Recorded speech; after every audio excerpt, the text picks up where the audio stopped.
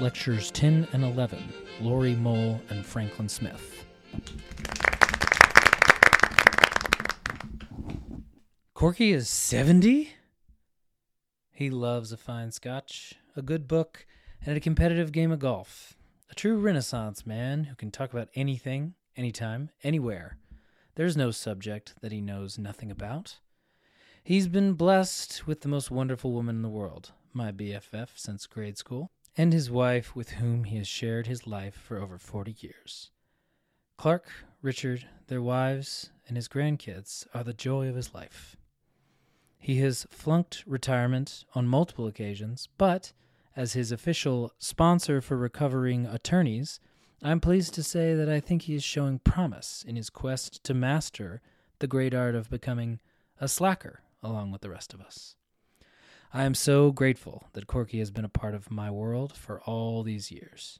He's a true gentleman, scholar, and dear friend, raising a glass from the island to his health, happiness, and fine times ahead.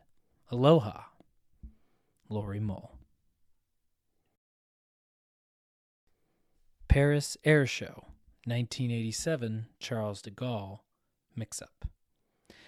In 1987, Corky, my brother-in-law Alan McClure, and I had the opportunity to attend the Paris Air Show. Once we landed, I insisted that we take the train system rather than a taxi to our lodging, located in a nearby small town. We purchased our train tickets and headed into the train station. We all remarked at how expensive the train tickets were for such a short distance. Upon examination, we determined that we had purchased tickets to go to Charles de Gaulle Airport, very far away, not Charles de Gaulle Railway Station. We needed to exchange our tickets. Corky took our 3 tickets and approached the ticket counter.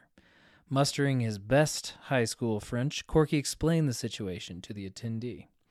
As the conversation continued for some time, Alan and I observed that it did not seem to be going well. The language barrier was just too great. At some point, Corky braced his elbows across the countertop and took a wide stance with his feet. We presumed this was some remnant of his football training. It was obvious he was not going to be moved.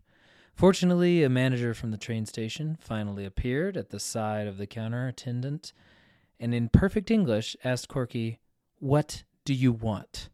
Once again, Corky's dogged determination won the day with 3 new train tickets and a substantial cash refund. Franklin Smith.